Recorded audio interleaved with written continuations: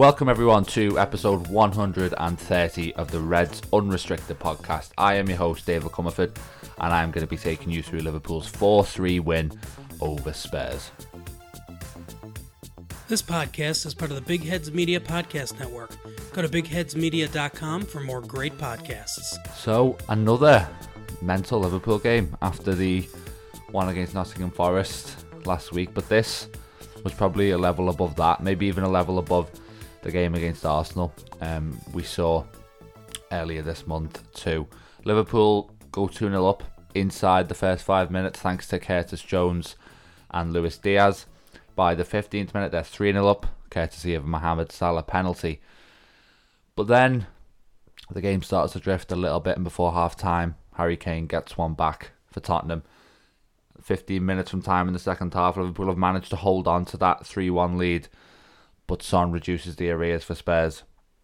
And then in the 93rd minute, Richarlison, of all people, looks to have snatched an equaliser for Spurs, and it would have been the first time ever that Liverpool have led a game 3-0 at Anfield in the Premier League and failed to win.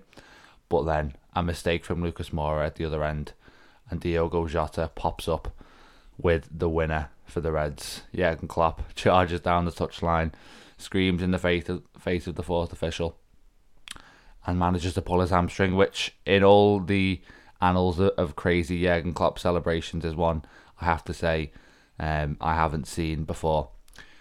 So to try and review that game in 3 words was difficult, but I went with Jota embarrasses Richarlison, because I think that captures just how satisfying the end of the game was. We saw how wild the celebrations were for Richarlison, who's obviously a substitute for Spurs, because he's not scored in the Premier League for his new club since a 60 million move, and Liverpool fans have been letting him know about that on social media, probably myself among them. So you almost feel like it had to be today that he'd get it in these circumstances at this ground where he was getting booed really heavily with every touch. But then it was, in a way, the most Everton thing that could have happened, even though Everton weren't even playing that Liverpool went up the other end and got the goal. And Richarlison, who'd shushed the crowd, who'd done his pigeon dance with Heung-min Son after the goal, well, he let out a wry smile as the scenes erupted around Anfield, didn't he? So, as James Pearce said on Twitter, if Carlsberg did endings, it would probably look something like that. So let's kind of try and break down that performance then, which started off so promisingly and really almost deteriorated from there to the point where Liverpool have really scraped over the line. Before the game, I was as confident, if not more confident, than I've been for any Liverpool game all season. And that includes games like probably Forest at home last week, even though they're a relegation contender. Includes sort of the away games against the teams at the bottom two. Because Liverpool have always stepped up at Anfield, and even more so than that, they've stepped up against the bigger teams at home. And the manner in which Spurs collapsed gave you the impression that under any sort of adversity, as much as they had come back at home in midweek, it's very different on the road, as they very brutally found out at Newcastle. So you thought, if you did put them under pressure, that they were going to buckle. And the first 15 minutes were, I didn't expect it to be that extreme, but that was an illustration of the point, really. You had Tottenham fans leaving the ground even when Salah's goal went in. And what a brilliant start from Liverpool in terms of the quality of their attack and play. Excellent ball from Trent for the goal. For Jones, another assist for him. He's going to end up kind of near the top of the Premier League assist charts, even though he barely had any for a big stretch this season, which says a lot about how sort of inspired he's been in this new role. Watching the goal back on Match of the Day last night, you can see how, as Salah plays the ball back to Trent, he's already assessed the options in the area, and then it becomes a pretty simple matter of playing the ball to the back post for Jones with his first touch. It's a perfect ball, and it's a really nice composed finish. And Jones, I was impressed by today. I thought it was interesting that Klopp made changes to the midfield, but he dropped Henderson rather than taking Jones out of there and obviously putting Elliott into the team. It's interesting that Thiago was missing. We'll still have to see what happened there. I don't think Klopp addressed it post-match yesterday. But if Thiago is injured, obviously, as frustrating as that would be, you feel that it kind of opens the door for Jones to start maybe the remainder of the games this season, or maybe all but one, if he hasn't done that already. Really impressed by his defensive tenacity yesterday, even sort of aside from the goal. I thought it was, whilst I haven't been sort of overly impressed, I think compared to a lot of people, by his recent run in the team, which incidentally is his longest in a Liverpool shirt. I think he was one of the better performers today. Second goal, really nice pass from Mohamed Salah to Cody Gakpo. Cut back for Diaz, who makes a really sort of predatory run across the front post. Great improvised finish from there. And it's 2-0. And what a moment for Diaz after the injury hell he's been through this season, with sort of a layoff from October to December, and then yet another issue that keeps him out until April. And a really strong performance from him. I didn't expect him to start, but it was probably like a pre-scheduled change on the hour mark, really, to make sure Liverpool weren't overloading him. But when he is on the pitch, he doesn't look like he's really feeling the effects or is going to need that much time to get to full sharpness. So, yeah, great moment and great goal. And then the game drifts, really, and Liverpool think they've won it. I think we all do as fans. Especially, they know the manner that Spurs collapsed against Newcastle, and maybe they thought it was just going to be a kind of similar scoreline, really. The game became too easy. Liverpool slowing down to a walk and pace, really, in possession, as if it was kind of much later on in the game than it was. And the bigger issue was that they was kind of switching off out of possession. They were cruising towards the final whistle, even though it was too early in the game. And initially, it was just like it was a bit casual, but then it became kind of a bit negligent, you'd have to say.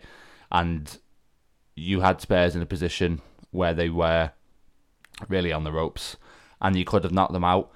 We saw Newcastle do that last week, but then you make the mistake of allowing them to regain confidence, and you pay the price for that.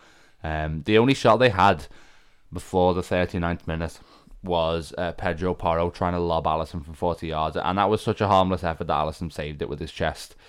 So the threat had been virtually non-existent. I mean, they couldn't even get into the Liverpool box, but then it's almost a collective lapse, and the biggest culprit was Robertson, you'd have to say. I mean, he makes mistakes for two of the chances Spurs have.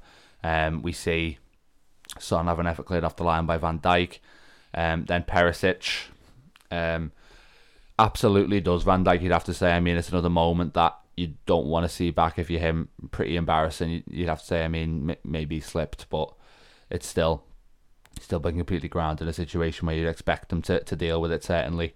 He talked this week about how this season's been sort of difficult for him and that he expects to regain his consistency. Well, to be honest, with so few games left, it doesn't look like there's going to be kind of a sustained improvement from him at this point. And Neville was saying in commentary how Dyer and Romero need the season to end. Well, I think you might be able to say the same for Van Dijk, unfortunately. And yeah, the ball into the box, and no matter how many times I watch it, I don't understand why Andy Robertson leaves Harry Kane. I mean, maybe somebody else can explain, but to me, you have the biggest threat on the pitch, one of the biggest threats in the league marked, and then you leave him free. And there's not really anyone at the front post that you're marking either. And you're not going to get out to Perisic in time to make any difference to what he can do. So I thought that was quite bizarre. And then Kulusevski very nearly making it 3-2 afterwards. So it could have been a one-goal lead at half-time, but even though it was 3-1, it's rare that you'd lead by that margin and still feel so uneasy. And I think there was kind of a real prevailing sense of unease at the break.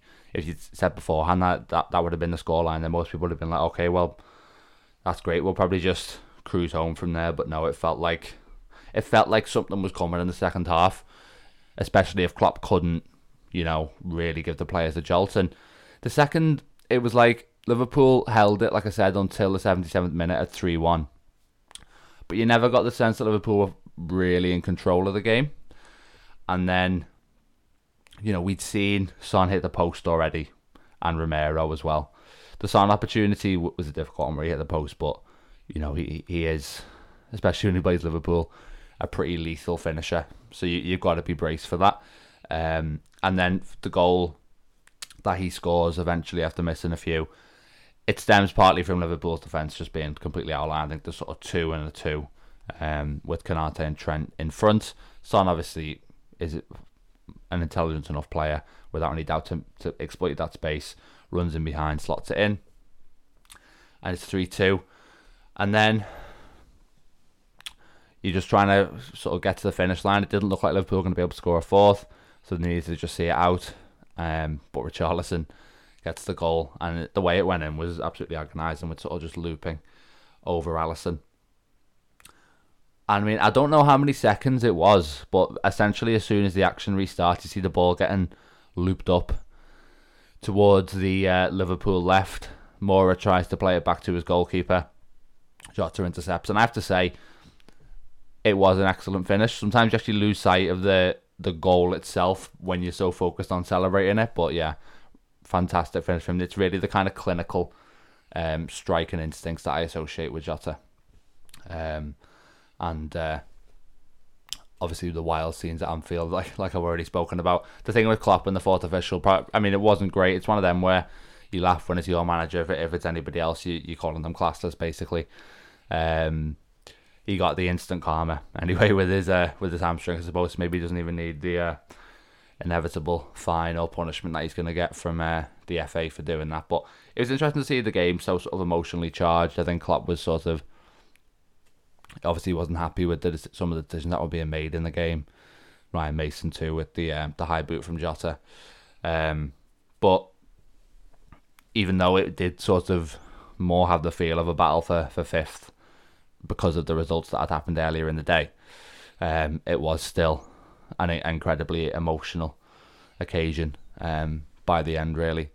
And there's actually quite a good tweet on that I saw yesterday, so just give me a second and I'll bring it up, because it kind of emphasises how this was something of an emotional roller coaster, even though the stakes were actually pretty low in the end. So he says, this is Danny Corcoran on Twitter: "Football is amazing because I just went from joy to calm to anger to fizzing rage to nuclear rage to uncontrollable joy to can't stop laughter, all in the space of an hour and a half of a game that didn't even really matter that much in the grand scheme of things." And I think that's a perfect summary, really, of what we've seen at Anfield there. A reminder before we get on to kind of our general feelings about the game, that if you're listening on Spotify, please do give us a 5-star review. It means a lot to us. It only takes a second. And also leave a positive review on any podcast platform you're using. And remember that if you follow the podcast, it'll appear in your feed. And if you press the notification button, you'll get a message on your phone every time we post a new episode. And you can also email us at redzonerestrictedpodcast@gmail.com. And that's in the episode description as well, if you want to get in touch with us on there. So my conclusions from the game, I think, let's take a moment to just bask in the fact that we have put a run of victories together. It's 4 in a row. And in a season that's been so miserable, let's enjoy that. Let's not let it pass us by. And I think there's definitely an argument for enjoying the positive vibes. I mean, it's something that I've sort of said all season, really, is that I just want kind of things to salvage the season. And we're certainly saying that, even if it isn't necessarily going to make the difference, kind of Champions League wise, it might have come a little bit too late to do that. So you can kind of, there's times with your football team where they're playing badly and winning, and you can either choose to focus on the results or the weaknesses. And on the flip side, when they're playing well and losing, some people are going to just be inherently negative looking at results, and some people are going to be like, well, no, things are going to change for us. And it's hard to know where Liverpool are at fully. I mean, there are some problems. I think today, defensively, the back four were poor in terms of carrying out maybe the defensive fundamentals. And I don't know if that is the system, but I think obviously some people are kind of making a connection between the change with sort of Trent's role, and is that leaving them more exposed? It's hard to say. I mean, obviously Van Dijk needs to improve next season. I think Farrell's mentioned it before on the podcast. Liverpool's success, they're going to bank on Van Dijk getting back to it, basically. And it's obviously another tricky afternoon for him. Robertson as well. I mean, there's questions there about his sort of suitability for that role, in terms of if he's going to be doing a lot more defending and a fair bit less attacking. Do you maybe want someone else there? I think those are difficult questions I'm off to get into fully at another time. So it's hard to know whether they were systemic problems you were seeing there against Spurs that they were able to exploit, or is it just your back four struggling themselves against Kane and Son, who are sort of players who can, they can create chances against any team. I mean, it's one of the best duos, really, of sort of modern Premier League history, I'd have to say. And they always torment Liverpool. I think Kane's got 9 against the Reds now. Only Jamie Vardy has more among active players, and Son has 5 himself, which is obviously going to put him quite high up on the list. And some of Spurs' passing to kind of exploit the gaps was excellent too. But, if it is a systemic issue, the one thing I keep coming back to is Klopp is going to have a full pre-season. The players are going to get more used to the system. There's a lot of time to kind of adjust things and try and find that balance in terms of maximising the offensive potential of this and minimising the defensive risk, which is always going to be the balance you have to strike with the Liverpool system. The bigger concern is game management for me. And again, it comes back to what I was saying earlier about how the game was allowed to drift. And I think I don't want to bring it back to midfield. I've already said I think the back four, as Neville was saying in the commentary, was the issue today defensively. But I've got an issue with seeing Jordan Henderson and James Milner come on as subs to see a game out. And with Thiago injured, you don't really have anyone else there who you kind of trust to carry out that role. But Henderson, you're relying on leadership, really, just to kind of settle the team. And Milner, you're basically relying on to break up play. And we know how much Klopp likes to do that. It's one of his favourite things to put Milner in there and try and see the game out. It probably works more than we give it credit for. But today you saw the risks in terms of Milner makes the foul to bring down Kane. And sorry, I'm getting emotional about it by the sounds of it. Milner makes the foul to bring down Kane, and then they score from the resultant free kick.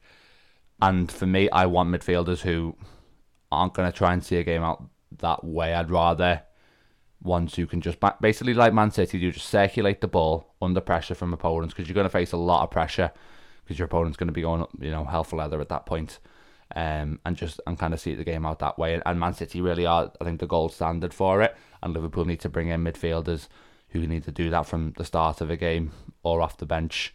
That sort of, I suppose you call it, like the technical ceiling of the midfield needs to be raised. And Trent was saying after the game that top sides don't throw away leads in the manner Liverpool did today, and you'd have to agree. And Liverpool do have a little bit of a tendency to kind of allow games that they're winning to become a little bit chaotic, to become contests again. And that's fine for a team in this part of the table, but for a side that wants to be kind of getting right back up towards the top next year, it's something that has to be addressed. And I do think personnel plays a big part in it, as much as it is mentality too, of course, in terms of not thinking that a game's won, as Liverpool did against Spurs. In terms of this season's top 4 race, the game felt like it would have been a lot bigger. I mean, I remember a couple of months back being like, this has the potential to be a top 4 decider when you kind of looked ahead at the fixtures. Unfortunately, it didn't really pan out that way. It felt more like a battle for 5th. There was a strange feeling of sort of low stakes before the game, which was removed by the way the game actually played out. In a way, it's a shame that goal from Jota might not count for more. But you also look at it and you're like, if Liverpool are going to get top 4, that's the kind of twist of fate that might be crucial come the end of the season. And for me, Liverpool need to win all their games and Newcastle need to drop points. I'm looking at Newcastle, not Man United. The Liverpool side of things, it comes back to what I said earlier in terms of we are getting results at the moment, but we are riding our luck. Can we do that for the remainder of the season? I'm not sure. The fixtures look okay for us. But it's going to be difficult to be flawless for the remainder of the season, certainly without an improvement. But I want to focus on Newcastle for now. Arsenal next week, Leeds away, Brighton at home, Leicester at home, Chelsea away. So Arsenal is a game that, from Liverpool's standpoint, Newcastle need to draw and probably lose to give any hope. What's interesting is the way the fixtures work with Liverpool playing Fulham on Wednesday. It gives Liverpool the opportunity to narrow that gap to 3 points before Newcastle play Arsenal. And as much as Newcastle have coped with pressure incredibly well, and they're rattling off a winning streak that makes them look more than worthy of that top 4 spot, does that change the dynamics? Maybe. But I think more in terms of just reducing that margin for error. So Liverpool need to kind of get those next 2 wins and then hope that Newcastle drop points. And then basically the gap is 6. And then you're going to need them to lose twice from Leeds away, Brighton home, Leicester and Chelsea. Or obviously just kind of drop those 6 points. I mean, the goal difference is also in their favour as well. So really, you're probably going to need that extra point unless you can swing that. And the gap is currently standing at 11 on there. You look and you say, Leeds are fighting for their lives, but they are so poor, and Everton and West Ham have found out recently that it doesn't really affect Newcastle. I mean, they both got comfortably beaten at home, even though they're in a relegation battle. So it looks like the golfing class might be too big there. Brighton could do something. You kind of wish it was away from home for Newcastle, but I mean, Brighton fighting for Europa League themselves, really. They might be able to get a result there. Leicester have got quality. I mean, more quality than their position suggests. If they can get maybe a bit of a run going under Dean Smith, that could be a dangerous fixture. And then Chelsea, who you can't, I mean, clearly on their day, they could definitely beat Newcastle. The question, the problem is that those days just aren't happening at the moment under Frank Lampard, and they're certainly going to not be, at the end of the season, they're going to be playing for 12th or 11th probably. Newcastle might be in that game needing to win for top 4. So the fixtures don't make for the most optimistic reading, but I think let's just see if Arsenal can beat them, which is obviously a huge test for Arsenal as well, kind of in terms of keeping their title ambitions alive, and then go from there really, and hope that there's one or two more slip-ups that Liverpool need. It certainly looks more unlikely by the week. I know Klopp doesn't sound optimistic about it at all, but I don't think we're quite in giving up stage yet. Newcastle have been excellent this season. They more than merit that position that they've got now, but it's still a possibility that they lose, 3 or 5. It's not kind of, asking for something ridiculous at this stage. So Liverpool's next game will be against Fulham. On Sunday they lost to Man City. They gave Man City a couple of scares in this game. They equalised when it looked like they might be in for a comfortable beating, and there was a couple of penalty appeals as well at 2-1. But they didn't create too many chances within the game. It's interesting that they're in a position where they're 5 points below the team ahead and 5 points ahead of the team below. So really, they should be the most kind of on the beach team in the league. I think you look at the game against City and it proves that that's not going to be the case. They are still fighting, and credit to them, what a season they've had. I think when we did our pre-season predictions on this podcast, I had Fulham and Bournemouth both as dead sets to be relegated, and Fulham's performance, and Marco Silva certainly one of the managers of the season. Same in fairness for Gary O'Neill, who has virtually made Bournemouth safe now. So huge credit to them. I think they are weakened coming to Anfield. Mitrovic still suspended. They lost Tim Ream and Andreas Pereira as well to injury in the game against Man City. So it might be a weekend for them that Liverpool go up against. But, certainly a dangerous fixture. Liverpool will certainly be aware of that based on what happened on the opening day of the season, which really sort of set the tone for what was to follow, you'd have to say. But like I mentioned earlier, absolutely sort of no room for error. Crucially, the second of 3 games at Anfield as well, so Liverpool need to kind of defend that home record once again. But we'll see how they get on Wednesday. So if you've been watching this podcast on YouTube, please subscribe to the channel, like the video, and you can drop a comment as well. All of that will be really appreciated. And like I said, we will be back after the game against Fulham in midweek. But until then, take care.